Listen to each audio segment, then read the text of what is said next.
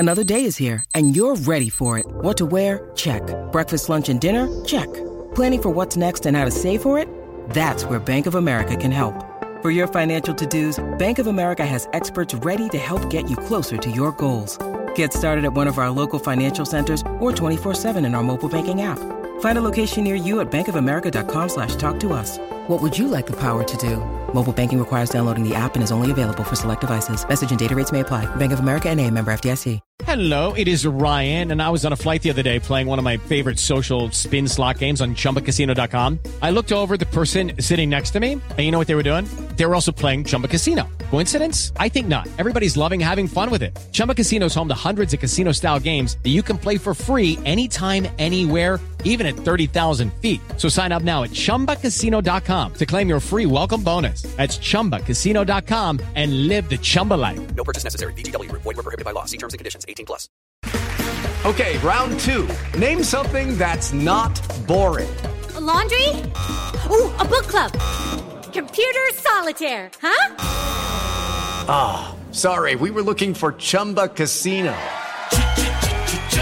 That's right. ChumbaCasino.com has over 100 casino-style games. Join today and play for free for your chance to redeem some serious prizes. ChumbaCasino.com. No purchase necessary. Void where prohibited by law. 18+. Terms and conditions apply. See website for details. We're delighted to have partnered with NordVPN again for this season. We partnered with them last year, and they are, of course, a supporter of Rangers FC as an official sponsor there. And best of all, we can give you an exclusive NordVPN deal. If you go to nordvpn.com/heart and hand, you will get a huge discount off your NordVPN plan and one additional month for free. Completely risk-free. There's a 30-day money-back guarantee with Nord. And look, I use this product. I would highly recommend it. I used to work in web, so I know how easy it is to steal people's data, especially if you're using a Wi-Fi system that is a shared one, or you're using 4 or 5G, then your details can be out there. With NordVPN, they're absolutely not. And there are other advantages to it as well. You can watch sporting events that maybe aren't being shown in your region. You can purchase flights from different virtual locations, and they do make your flights cheaper. This is very, very useful. What a price is in the UK isn't the same as what a price is in America or a price is on the continent. NordVPN can save you money. You can buy purchasing subscriptions from other countries at a cheaper price, and you protect your data while travelling and using public Wi-Fi. I keep coming back to that. Anyone who's at the hassle of a cancelled card will know what I'm talking about. So all you need to do is go to nordvpn.com/heart and hand, and you'll get a huge discount off your plan and 1 month additional free, completely risk-free. I urge you to do it.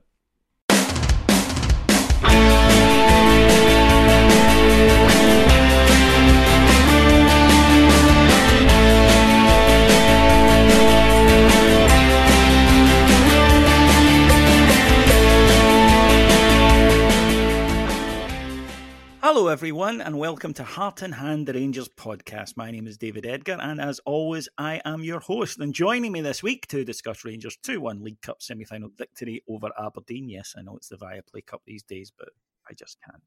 Is first of all, Adam Thornton. Hello, David. How are we today? We are good. Could have done without the old extra time bingo at Hampden yesterday, but other than that, we are good. And joining me to make up a fairly hale and hearty triumvirate is Cammy Bell. Hi David, hi Adam, hi listeners. Yes, as a nice solid win yesterday, which we're going to discuss, but always a pleasure to be on talking to you. Yeah, there's a lot to unpack actually about yesterday's game. It seemed quite a kind of incident-filled match, but we'll start off straight away with, let's just get it in at the start. You cannot be playing major football matches on a pitch that resembled someone had taken us in a time machine back to the 1970s. That was ridiculous. And it doesn't take, Adam, high-level planning to maybe work out that in January in Scotland, weather gets a bit out there, and maybe don't schedule 2 matches within 24 hours. Yeah, I must admit I feared the worst when the chat about the pitch on Saturday night, given the rain, etc. It didn't look too bad for the first about 15-20 minutes, and then thereafter it was just an absolute nightmare. You can see the ball bobbling everywhere. I actually didn't notice until watching it back today, but when Scott Wright gets the ball right in that other corner for to bring it back to Roofe. There's a huge bobble just before he slides the ball back to Roofe that he managed to control and get the goal. But yeah, just absolutely ridiculous. And you're right, there must be something we can do, whether it's using one of the other venues in Glasgow, whether it's Murrayfield or something, just split it up and do it that way, given that if they're going to have them at this time of year, we're going to have the same problems. Yeah, definitely. I really don't see why they need to be played within 24 hours, semi-finals. It's not like you gain an advantage by knowing the other result. It's semi-final. You try and win regardless. And it just made an absolute mockery of it. And the thing about it is, Cammy, Hampden itself as a fan experience is awful. Now, whenever we play at Hampden, I don't do press. I like to go in and use my ticket and sing, basically, and cheer the team on. It's not a good experience. As a stadium, no matter where you are, you're miles away. You can kind of see from some sections, but not others. It's cold. It's hard to get an atmosphere going. They really need to do something, and they can't even provide us with a decent fucking football pitch. I mean, it's a shithole, let's be honest. Yeah, it is, and I think my main issue with Hampden is the ingress and egress as well. I despise being able to try and get to that stadium at the best of times. But I totally agree with you. And the thing that's really odd about it is I could kind of understand the state of the pitch if the pitch was getting used religiously. Yeah. But it's not. And listen, you boys have obviously talked about it, having the semi-finals literally back to back is completely redundant. If you remember, David, it wasn't that long ago we were talking about having 2 games in the same day, which thankfully was kiboshed. However, the bottom line now is that we're never going to get to a stage where we have to change it, because the National Stadium will always try and have that identity. The problem is that the SFA, I think, are the only ones who like it. Every other football fan I talk to, Rangers or otherwise, really dislike the stadium. I was in row B yesterday. I was almost directly behind the goals in the West Stand, and it's just a terrible view. It's just. Could you not told me that before you came on now? Because I want to talk about the game, and you'll only seen half of it. Well, the thing, when you could actually move further back once there was space to be able to try and do so. I just like, but no matter where you are within that stadium, there is just I think a really difficult way to build up the atmosphere within the stadium, unless you happen to be winning, or unless it happens to be, again, like I say, an Old Firm Cup final, etc. Okay, that will generate its own. But yesterday, I was right next to the Union Bears, and they were trying their best to be able to generate the atmosphere. I just think the noise just tends to go straight out of the bowl. It does, yeah. And it just same at concerts. Yeah, exactly, precisely. It does. It's just it's just a bad football stadium, really, or a bad stadium in general. There's no getting away from it. And you mentioned there, obviously Ibrox, but Murrayfield as well, just significantly better. Anyway, let's move on to the match itself. And Adam, you picked up on a very good point right at the start there, which was the first 15 minutes, which I thought Rangers were genuinely excellent. Hit the post, made a couple other chances, but more than that, dominated, moved the ball at pace, moved the ball quickly. There is something we've seen in this side. There's a pattern to the way it plays matches, which is you get periods like this in games, but not sustained. And you get spells like this where you think, right, that's a good start, go and build on it. But it actually turns out to be the highlight. And in the first half, that's what that was. Yep. You're absolutely spot on. This pattern, it might not happen in the same order in every game, but it's certainly they're certainly there. I honestly really struggle analysing Rangers games just now, so I might not be much use on this one either. I just find that the team don't seem to take confidence and build on things. I mean, we had a pretty horrendous few weeks before Van Bronckhorst left. We've got Michael Beale in, he's saying all the right words, etc.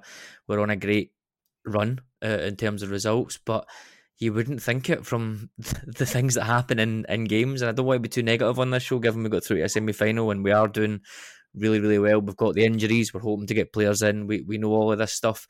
But you're right, if we don't get a goal in that little period where we do well, the heads go down, we make a daft mistake, we start to pass side to side and just fling balls into the box. It's a really, really strange thing. I don't understand. Michael Beale again used the word anxious. That's the third time in 7 games. And said he wasn't quite sure where the anxiety comes from, given the run that they're on in terms of results. And if he doesn't know, we're not going to know. But I just can't get it either, because this is a team that's on a good run. They went away to Aberdeen. They've pulled it out of the fire. They've played Hibs. They should have won against Celtic. These are the same issues that we've had across 3 managers now. For me, for whatever reason, in the last 18 months or so, we just can't seem to get any form of run of confidence going.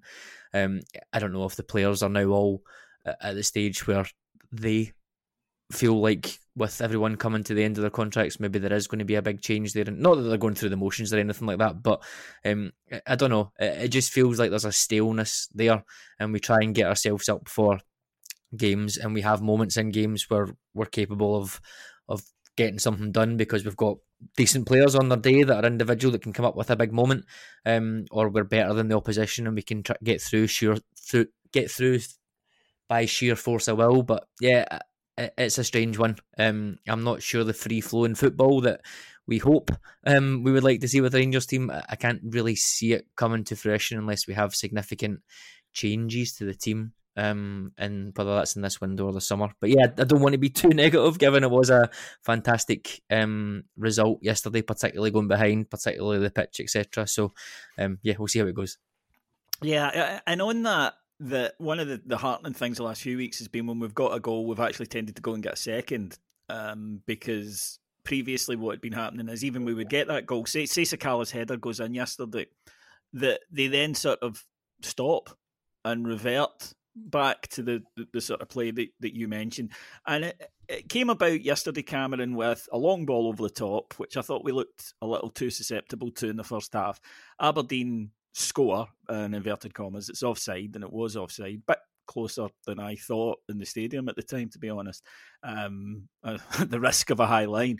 And that seemed to sort of end our period of dominance and then let Aberdeen back into the match a little bit. And although Rangers were still dominant in terms of possession, I felt that we were suddenly a wee bit more cumbersome. It could, Adam did mention the pitch really began to cut up pretty badly round about this stage.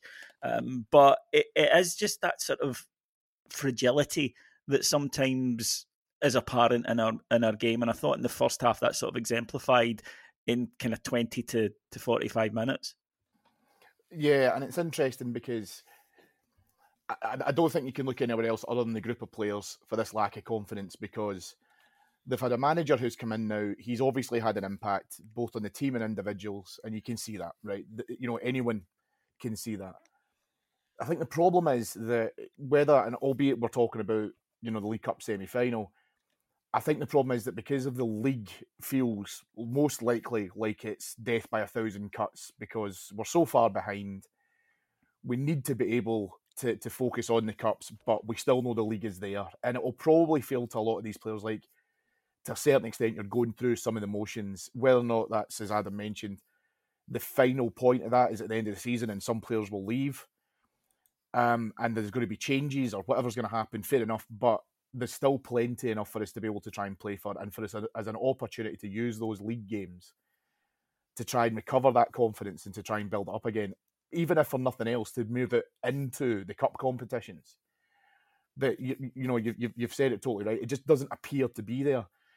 And I've said, I think before on some of our shows on our Patreon site, that it feels a little bit like we've got too much of a victim mentality, and we've struggled to have people to take the accountability from the playing staff and lead forward with a charge with almost to a certain degree with a bit of kind of aggression, being ruthless, being able to try and do all that. Now, it's easy doing that when you're top of the league and you're winning consistently and you can see some silverware in sight. Well, we should be able to do that now. We're now in the League Cup final.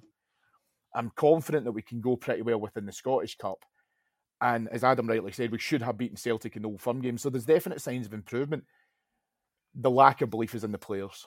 And I think that there's only so much a manager who they know, who they have got a good relationship with already, has then come back to the club. It's not like they're playing for a stranger, but yet they are still, whether consciously or subconsciously, they're choosing to not fully invest in what we're talking about here and be able to go out and play to their full capabilities. Because it's not just the performances have been in dribs and drabs, but we've still got results. And at the end of the day, I think all of us listening to this would take, 38 shit performances in the league. As long as we won every single game, we wouldn't care. But the players have to be able to recover it, and whether or not they have to do that internally and decide amongst themselves to do that, because they're certainly not, I think, been influenced by, Van Bronckhorst or Michael Beale to shrug it off. I think it's coming. It's just taking longer than, I wouldn't agree 100% because I just think it's taking longer. And you do see it in waves, but it's about coming in with that and being able to maintain that attitude.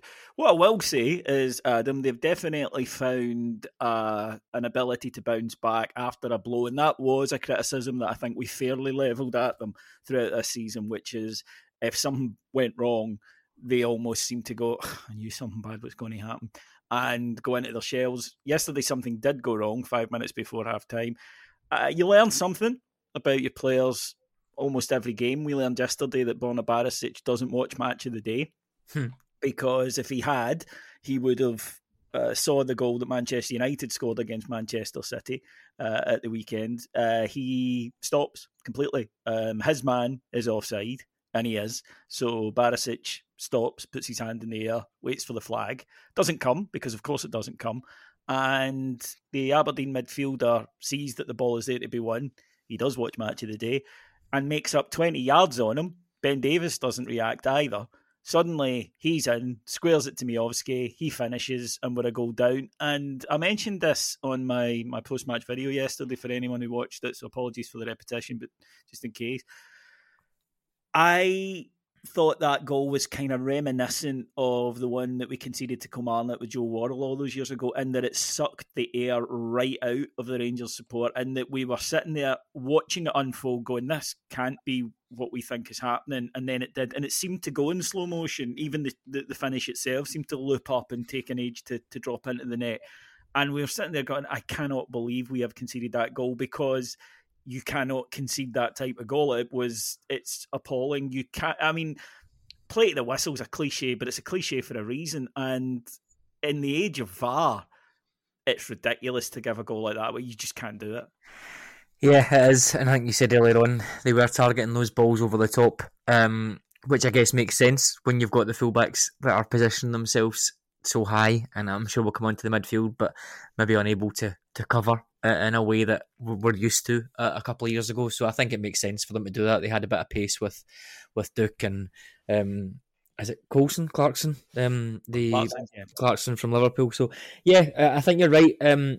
On the first one, I really, really hope McGregor knew that was offside and didn't bother challenging for it. I'm not 100%, but I hope so. It looked yards, but when you saw it back, and I got worried by the length of time VAR was taking, to be honest, because I thought, and it was tighter than I thought. So I would hope he wasn't, because although that leads to different problems, you can't rely on it these days. You just can't. You can. On the second one, or their goal, I must admit, at the stadium, and this is the weird thing about Hampden as well, I feel like you have a very different viewing experience wherever you sit. Your sort of the depth of and the perception of where you are is just way off. Sometimes I felt at the game that McGregor should have been on his toes to come out and clear that ball initially. Now, you kind of caveat that with, it's Alan McGregor, he doesn't come off his line, he's 40 years old, it's probably unrealistic, etc. But looking at it back, it is just maybe 5 yards too far, and it does happen quite quickly. I do still maintain that maybe some of these keepers, like, I don't know, Ederson or even Joe Hart, as much as it pains me to say, who regularly are standing at the edge of the box, might be coming out and having a go at that, but equally I accept that it probably wouldn't have made it, and that might have even looked even sillier. So I don't think McGregor was at fault there. I think it's obviously the Barisic and Davies just being flat-footed and getting the ball over the box. And then, yeah, I think you're right. I think just getting caught being silly, I think Davies could have a much more of an understanding of where Miovski is. I also, again, thought maybe McGregor should have came out and just taken the striker and the ball when the cross comes into the box, but he is a little bit further out than I thought. Miovski's maybe 10 yards out, whereas I thought he was maybe 6. So, yeah, all in all, not great. Barisic, that lack of self-awareness that he has, it's almost like, we know he's so left-footed, but it's almost like he's not able to do anything on his right-hand side. If he can't even look over his shoulder or anything like that, he's just got no idea what's happening. And it's a joke for Kennedy to make up whatever it is, 10 yards or so. Absolutely comical. Completely understand your point about this character and bouncing back, etc., and that's great. Again, not to drag up the past, but remember that period under Gerrard just before he went, where we went behind every time and 7 games in a row and came and pulled them back. We can't keep relying on it. I don't think we're good enough to rely on it. So these defensive mistakes, when we've got maybe an attack that isn't as coordinated as we'd like it to be so far, it's just a combination, and it was not a good start. And yeah, again, I completely agree. It completely bust the stadium. I thought actually just before that we were looking like we can go and get a goal. There was a bit of pressure, and I thought get one before half time and we'll be fine. So it's a bit of a double sucker punch in that way. But yeah, just a completely comical goal to lose.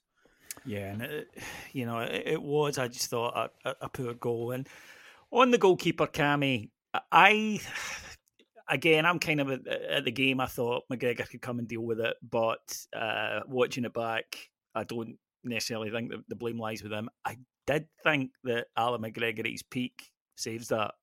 The effort, good effort though, it was clever. I think it was gettable to peak Alan McGregor. Now we know he's not at his peak, but one thing there was an incident in the second half where he makes a save and the ball sort of rebounds a yard or two and he's going for it and then he stops and leaves it to a defender who's expecting him to come and get it and then he clears it. That was weird, yeah. And I just think he is second guessing himself a little now, and things that he was just doing naturally, he's not doing because he knows that he's not what he was, and I think it's in his mind that he's not what he was. So instead of just he's taking sort of extra steps at time. That's what cost us the Duke goal at Pataudry, and it is just when you see somebody who's in their head a little bit, and he's never been that. He's always been really confident. He's Alan McGregor, right? I just think it's noticeable. Look, it's the story in sports, isn't it? You know, your body at one point will say, "Sorry, I can't do what I used to do for you anymore," and I think his mind is aware of it. Yeah, and it's funny because you talk about it, but we've seen it in other positions in the team. You've seen strikers, for example, who normally would do first-time finishes. They start taking extra touches because they're on a bit of a drought. Yeah, or they start overthinking things. Brian as you Kent. say. When he's not in form, you know it. Exactly. Because so he overthinks it. Exactly. Or, potentially dropping further and further back. And you can see midfielders who typically you would expect could play quite a cutting ball, be able to try and find a range. And listen, we can talk about guys like Stephen Davis. There was times when he went through parts of that where you could see what he was trying to do, but he just wasn't pulling it off. When he was trying to be able to try and get balls over the top or being able to try and just play, the kind of passes that we know he's capable of doing. So you'll have that kind of dip in form now. I think what was going to be interesting, obviously, is we've spoken about previously about bringing in John McLaughlin and what the next few months will look like. Because I totally agree with Adam, and I think yourself, David, where at first viewing of that goal, I was blaming McGregor. But then when you look back at it, if McGregor's going to come for the goal, right, the allowed goal, he has to go immediately. And he has to be able to kind of work out that offside trap is going to happen. I don't believe he's got the depth perception to be able to try and do that. And also, to Adam's point, it's uncharacteristic for him to do it. And I actually think what probably would have happened if he'd come out for it and the Aberdeen players able to take it around him, for example, then everybody's blaming Alan McGregor for it. So I don't think he's playing well. I don't think it's a new thing that he's not playing well. And I think the manager has to make a decision now as to whether or not we're going to stand by him and allow him the opportunity, as we said before, with the, other positions in the team. We still give these players the time. They might contribute in other ways. It's just tough for a goalkeeper to be able to do that. Or whether or not even McGregor himself turns around and says, look, I'm just going to take a back step here. McLaughlin can step in, or, whatever the setup is going to be. But he's within his head now doing it. And the minute he started blaming Barisic for that yesterday, I knew he's deflecting it. Because he probably realises, as you rightly say, he should have done better at the shot. There's nothing much he can do in terms of the run, but at that point, he's committed. Do you know what I mean? But I still think if we're doing a sort of blame pyramid here, McGregor the least, Davis a bit more, Barisic the most. I mean, it's absolutely shambolic from Barisic. It's bad, and unfortunately, we've seen this repeatedly from him throughout the season. Now, we've seen this in the last couple of games, Adam. The midfield, I didn't think functioned particularly well in the first half yesterday. I don't think John Lundstram function well at all the whole match. I thought he was. I don't think he was quiet. I thought he was bad. A couple of Rangers players had to take bookings because of misplaced passes from him, and he just wasn't on it at all. But Ryan Jack really stepped up in the second half, and I thought began to sort of dominate the midfield. And he did the same at Tannadice the week before. And of course, it was him that got us back into the game. Lovely bit of play, actually. It's a really good goal. It's a well worked goal, and it does take a deflection, of course, but fine, we'll take that. But it was when Rangers, again, just remembered, see, when you play football, you're actually pretty good at it. And that's the frustrating thing. I agree with you. I seem to notice it more at Hampden. Again, I don't know if it's just because it's a cup final or a semi-final and maybe things are a little bit more even. But I noticed it a lot in the semi and the final last year, where McLaughlin, in this case, had the ball and Jack and Lundstrom just either can't get free or don't make the movement to get free. Yesterday, Ryan Jack spent an awful lot of time in the left-back zone because Barisic was a little bit further up.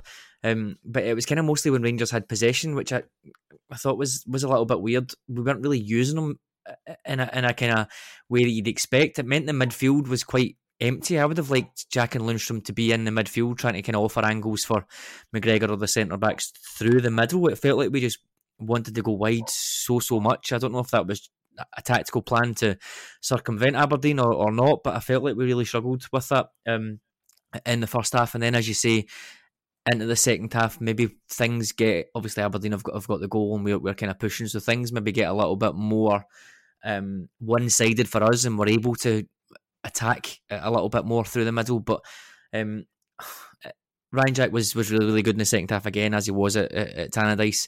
That play, like you said, just that sort of, he gets himself into that situation. He's able to do the 1-2 with Morelos. It creates space.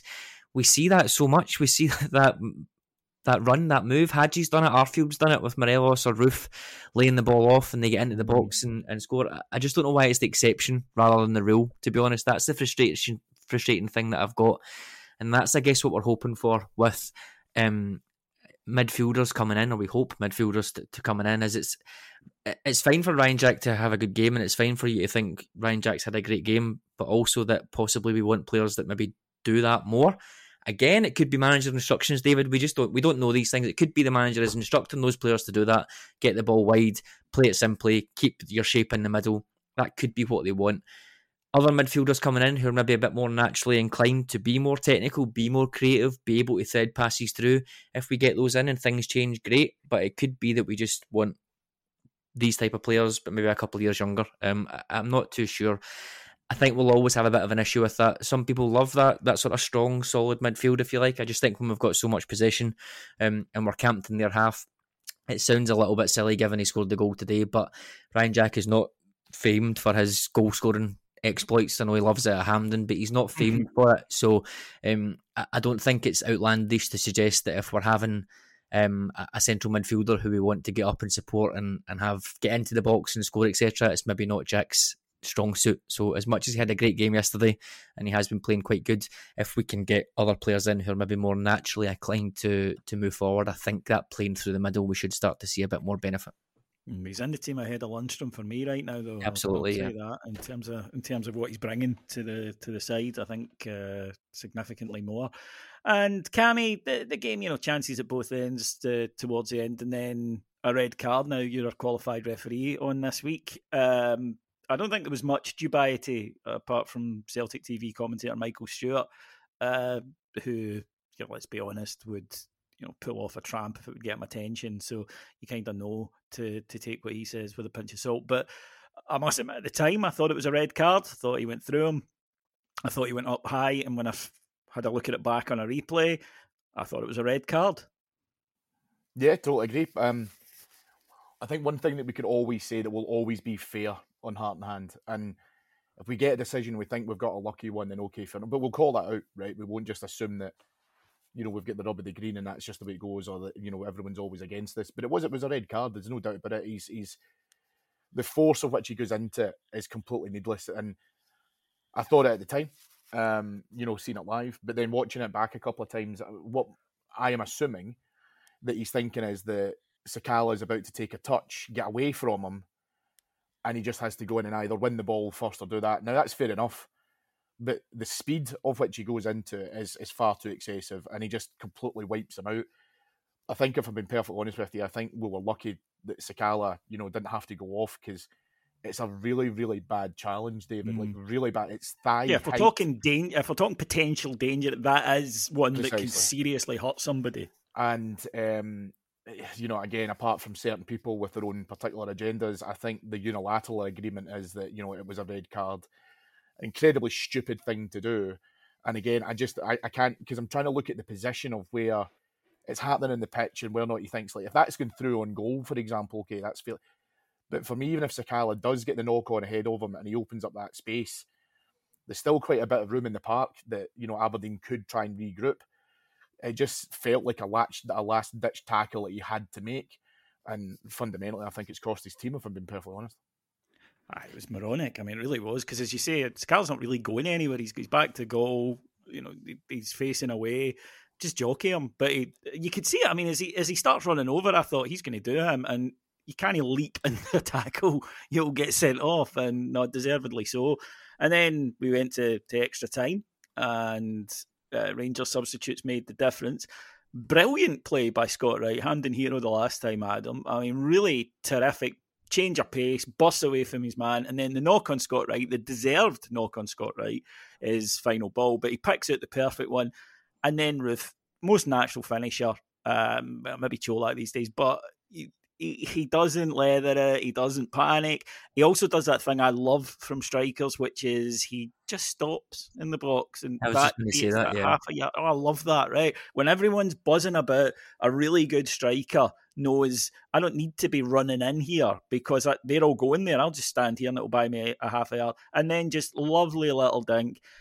And I suppose we have to temper that with, then he gets injured again. Just bad luck, right? He falls and hurts his shoulder. We're told it's not a dislocation, but we'll find out the extent of it after a scan that was taking place today. I just felt for him. I don't understand this thing. A lot of Rangers, I get that people are frustrated at somebody being injury prone, but I think when you see what happened, how you could get people on his Instagram going, "God, you're always getting injured." I mean, yeah, he has just scored the goal that got us to a cup final, and I suppose it's frustration because he's such a good player when fit. But it's hardly his fault that he fell on that complete dog's dinner of a pitch, and unfortunately has landed awkwardly. It happens. It does, I guess. There's obviously just that frustration that he has all these calf injuries, etc., and people might just see him as brittle. I've seen a few people saying, does he just go off at the slightest twinge, etc. as well? It's just really difficult to get back from all those injuries that he's had. But yeah, for me, just when he comes on, I know Morelos did well for the goal, like we said, that sort of give and go, but I think Roofe's intelligence is just on another level from Sakala and Morelos, to be honest, just in terms of the movement. When the ball breaks in the box, we've said this so many times, there's maybe a chance for Morelos, two chances for Morelos, the header and maybe the one where he's sort of not quite clean through, but he sort of checks back and blasts it, and then there's a couple that Sakala had. Be pretty confident Roofe tucks away one, maybe two of those. Just in terms of how he plays, how clinical he is. It is a huge shame that he's had these injuries, etc. But that little pause that you mentioned there, just to everybody else who's just going to run into the box expecting this cutback, let's hope he pulls it a little bit further back to me, one touching in. The good thing about him is he doesn't need, we speak about Sakala, we speak about Morelos needing 4 or 5 games to get up to speed. He just seems to come in and look as fit or as not fit as he always has. He doesn't need much time to get up and running, which is good. Fingers crossed that it's not a long-term one and we can get at least some use out of him, but I do understand people that get frustrated that he's cost whatever it is, 4 million pounds, and I'd assume a pretty decent amount of money, and we haven't been able to get as much out of him. It's maybe more of a frustration rather than a you're a terrible player, this is a waste of money type thing. So I can see both sides, but yeah, for me, I think anything that we get out of him in the next whatever it is, if he's only here for 4 months until the end of the season, or if he keeps the other year and we keep him for another year, anything we can get out of him, I think is a bonus, provided that everyone else can get up to speed as well. Yeah, definitely. And after that, we almost got a third through Sakala. We did rely on an excellent save from Alan McGregor right at the death, which would have been bloody frustrating to go to penalties. But we're through, and we've got the final to look forward to next month. Let's then turn, Cammy, to some of the other stuff. First of all, the time of recording could have changed by the time you listen to this, folks, but by the time of recording, no new signings in yet. Frustration growing. And I think understandably so, because we've sat here and we're all very pleased that we won. And I can already hear some of our more optimistic listeners saying, I can't believe how negative you were. But, these are issues that we're discussing most weeks. We're certainly pleased with the results, pleased with the upturn since Michael Beale came in. But these are long-term issues. You get 1 month in the season to rectify some of them, and we haven't done it yet. Yeah, and I think it feels a lot to people that it's like as if there's a build-up before the window opens in January, that we've got X amount of targets and we should be going out and getting them. And, they're in within the first couple of days of the window. And whilst that's, lovely in theory, in actuality, it's very different. Because, depending on your injury list, depending on, individual player performances, we've already mentioned that obviously we've got some guys who are coming out of contract at the end of the season, and what happens within those negotiations. Your targets and your requirement could change. It could change, week to week. I think the thing for me, David, is it's not just about being able to try and get the player recruitment sorted early, purely just because we know, and as we just discussed there with Kamal Roofe, you've got a player who comes back from injury, plays a really small period of a game and then gets injured again. And we don't know how long that will take. Now, that does cause frustrations within us as a fan base, but presumably also the group, because Kamal Roofe proved his worth yesterday by scoring, the goal that's taken us into the League Cup final. But that injection of new blood and new personnel coming into the group, I think, provides its own lift. And maybe that's what we're talking about here, that maybe we're seeing some of the existing playing group there's a little bit, I don't know if it's stagnant, I don't know if there's, issues in there that need to be addressed, but new players being able to come in and play consistently, which we've not had too much of from our summer intake, shy of a couple of players. The majority of the group has been out for one reason or another.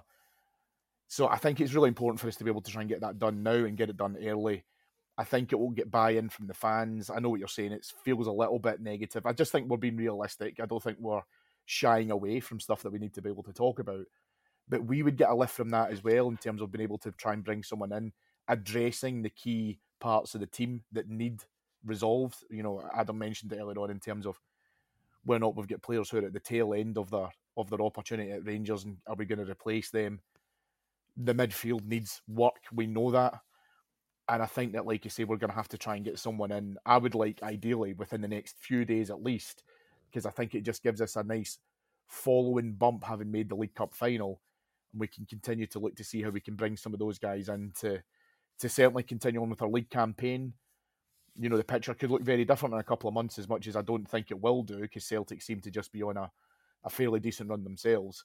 But we need bodies to be able to come in. Kamal Roofe's a perfect example of, you can bring someone back, but they get a knockback, you're going to be missing them again for a good period. Yeah, and Adam, I think partly my frustration, and certainly from speaking to some of our listeners, that they feel this, is that we do accept you're unlikely to have 6 players January the 1st, right? And that, yes, sometimes it takes a bit of time. We get all that, identify the right players, but it's always this way with Rangers. It's similar like when there's a price point, Rangers always come out in the high end of it, right? And it's that frustration. It's like, it can be difficult. We're always one of the clubs that seem to find it the most difficult, and I think after a while that begins to get a little bit, really every single player that you want is a complicated deal. Yeah. Really. How does that work? And then that's when fans begin to say, no, hang on a minute here. It can't always be as difficult, because it just seems that we tend to find it the most difficult. If there is a difficulty rating, we'll be at the higher end of it. And after a while, I would begin to say, well, is that the processes? Because, Rangers will say a lot, it doesn't matter what happens at other clubs. And to a degree, it doesn't. But they are an example for supporters, and other clubs seem to be signing footballers. It's really, I think it's really complicated. I think we do get the wrong end of the stick sometimes. I think Michael Beale saying the other day, whatever it was, I over to other people. I think that's fair enough. That doesn't mean, I guess, that we're 99.9% of the way there, and these players will be in as soon as they take this contract. I take that to mean recruitment team has met up with the manager. We've confirmed what the manager's requirements were. We've got this player back. The manager is happy to go with that player, and then we're moving on to negotiating. And like you've said, we do tend to drag these things out. I have said, I think it was maybe on Extra or Update last week, David, that anyone expecting Norwich to roll over and give us Todd Cantwell for 200 grand when he is probably a 10 or 12 million pounds player last summer, I think is off their head. So maybe that is taking a bit of time, because we're saying, right, we'll give you 1.5 million, and they're saying, no, you'll give us 3 or 4, and we're kind of going through that. At the same time, I think we could probably get out in front of it and agree a pre-contract with Todd Cantwell if it is him, same as we did with Suter and Jordan Jones way back, and whoever else. Can we come out and do that and then force the ball into Norwich's court? But then at the same time, if he's a pre-contract, do him and his agent want more money, more signing-on fees than they would if we're actually paying the money to Norwich right now? So I think there's a lot of complications behind the scenes that we don't see, but I absolutely take the point that it always seems to be complicated for us. On the flip side of that, no one is really sure who these targets are. I think Todd Cantwell seems to be the only one that looks to be crystallised. Well, just ask Michael Bailey, will tell you. I know, but even the Tom Davies one, there was that one comment and then the noise has disappeared. There's never been any noise from any journalists round about Everton or anything like that. I don't think that... I think they've got a fair bit going on at the moment. They have a bit going on. Maybe you'd expect Tom Davies to be sending the SOS signal out, given the scenes that we've seen on Saturday night. But it's a bit weird, isn't it? Because we take so long to do things, but then but it's all such a big secret as well that no one really knows what is happening behind the scenes. And as we've seen, we tend to fill that vacuum with negative thoughts, I guess, rather than positive thoughts. Maybe we're spending our time getting the right player in, etc. It doesn't really factor into our minds given the last couple of years and people's perception of recruitment. So yeah, it is a little bit strange, but I also think it's maybe a bit more complicated than we think, rather than Michael Beale saying, right, okay, that's us, we're ready to go, and we just pull out this bag of money and give Norwich or Everton or whoever it is exactly how much money they want. But I'm definitely as frustrated as everyone that we haven't got players in right now. Similarly, I think this is a busy week as well. Therefore, any players that are coming in, that Michael Beale said himself the other day, there isn't going to be much training this week because it's just sort of game focused, etc. So it's great to get players in the door, etc. But in real terms, I'm not sure any player coming in even today is having an impact on Wednesday's game or even Saturday's game. So maybe they want to look at it as a bit more of a long-term thing as much as it's frustrating for us. Yeah, and I'll hold my hands up to this. You know, I grew up in the 80s, just buy somebody. We did it all the time. You know, it was like 6:15, let's sign somebody. And that's what we did. And I miss it. It was fun. So I'll admit that maybe it's my own natural inclinations, but that was the way I was raised, Adam. There's not much I can do about it. It's I'm set for life now. Anyway, moving on, which we will do, to Kilmarnock on Wednesday night, Cammy. Dale ball on a plastic pitch. Now, normally I would moan about that pitch, but I have a feeling it's going to seem like a fucking vintage Wembley compared to what we just played on. Yeah, it'll feel like a carpet rather than a ploughed field, but... yeah, I think it's you know, I think Kilmarnock, you know, from everything that I was able to see from the highlights of their semi-final against Celtic, I think appeared to be able to try and put out a decent performance. But yeah, this is one of the small benefits of being able to try and have artificial surfaces in weather conditions like we would get in Scotland in January. That hopefully it's not too bad. Right now, I think probably like you boys, my main fear is potentially picking up any injuries off of it. Yeah, I think we can play on it. I think we've moved away from this idea that it's a reducer, that it's a benefit for the home team who play on it all the time. I think we've just get used to it now. And there's certainly worse surfaces that we've played on, you know, other this than week. what's happened the rugby part, yeah. But at the same point, I just want to make sure that we don't have any impact injuries. I was personally worried about Hampden, about a player going over on their ankle and potentially hurting a joint injury. Turns out that happened, but higher up the body became a Roofe just purely because of circumstance. But that's what I was worried about with an uneven surface. With Rugby Park, it's more just because of a player landing awkwardly, not dissimilar to how obviously Roofe ended up getting his injury, but again, it takes its toll on the ankles, on the knees, etc. But as you rightly say, compared to what we had to play on in Hampden, it will be night and day. I'm not expecting a classic, Adam, if I'm being totally honest. We know the way Kilmarnock set up. We know the way McKenna's side sets up. It'll be frantic. I hope I'm wrong. I hope Rangers go out and put a sensational display. I expect us to win, but I don't necessarily think it will be a fabulous performance to do so. No, I don't think so. Maybe something similar to Tannadice. Just in terms of, I thought they were really well organised defensively. Quite a little bit the Celtic game, and is it Daniel Armstrong? I can't remember his first name, but he looked pretty decent for Kilmarnock on that side. I think we were linked with him weirdly last week as well, so he looked quite interested on that side. We'll see how that goes.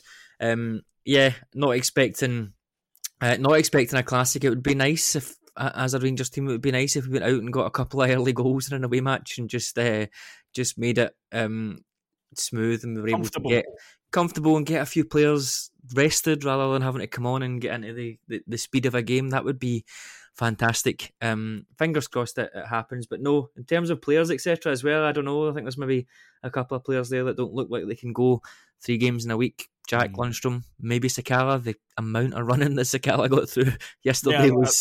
I thought we haven't really mentioned, I thought him and Kent were really good yesterday, that they just kept going and they were a constant menace. Absolutely. So Kent just seems to be superhuman and can do that every 3 days for the rest of his life. But Sakala, I think maybe it might be one that either he starts on the bench or he comes on. I'm not sure. I guess with Roofe now being probably definitely out again and Cholak being a while away, it looks like it will probably be Morelos up top as well. So that'll be interesting to see. I think we might see Scott Arfield from the start, as much as everybody will be sighing and groaning because he really should be super subbing it. But I think we'll probably see him coming in just to give some of the players a rest. But other than that, not expecting massive amounts of changes. But yeah, hopefully we can go on and get a few goals early doors and start to look ahead to the weekend.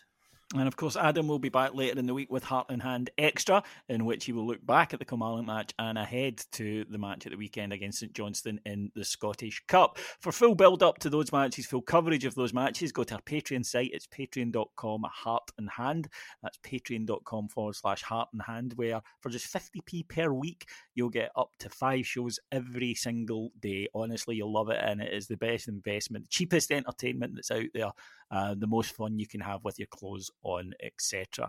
Right, I'd just like to thank our executive producers in London, Mike Lee and Paul Myers, and to thank my 2 guests. First of all, Cammy Bell. Thank you, David. A pleasure as always. And Adam Thornton. Thank you. I'll be back here next week after the St Johnstone game. As I say, tune in for Heart and Hand Extra on, is it Thursday or Friday this week, Adam? Good question. Thursday it'll be, actually, because we've got the game on Saturday, yeah. Right, so Thursday this week for Heart and Hand Extra, and as I say, back here next week for this. Until then, everyone, have a good one. Take care. Bye-bye.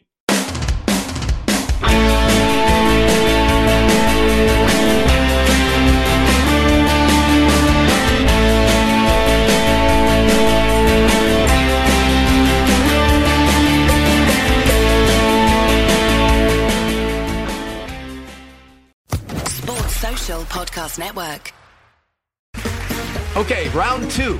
Name something that's not boring. A laundry? Ooh, a book club. Computer solitaire, huh? Ah, sorry, we were looking for Chumba Casino. That's right, ChumbaCasino.com has over 100 casino-style games. Join today and play for free for your chance to redeem some serious prizes. ChumbaCasino.com. No purchase necessary. Void where prohibited by law. 18+ terms and conditions apply. See website for details.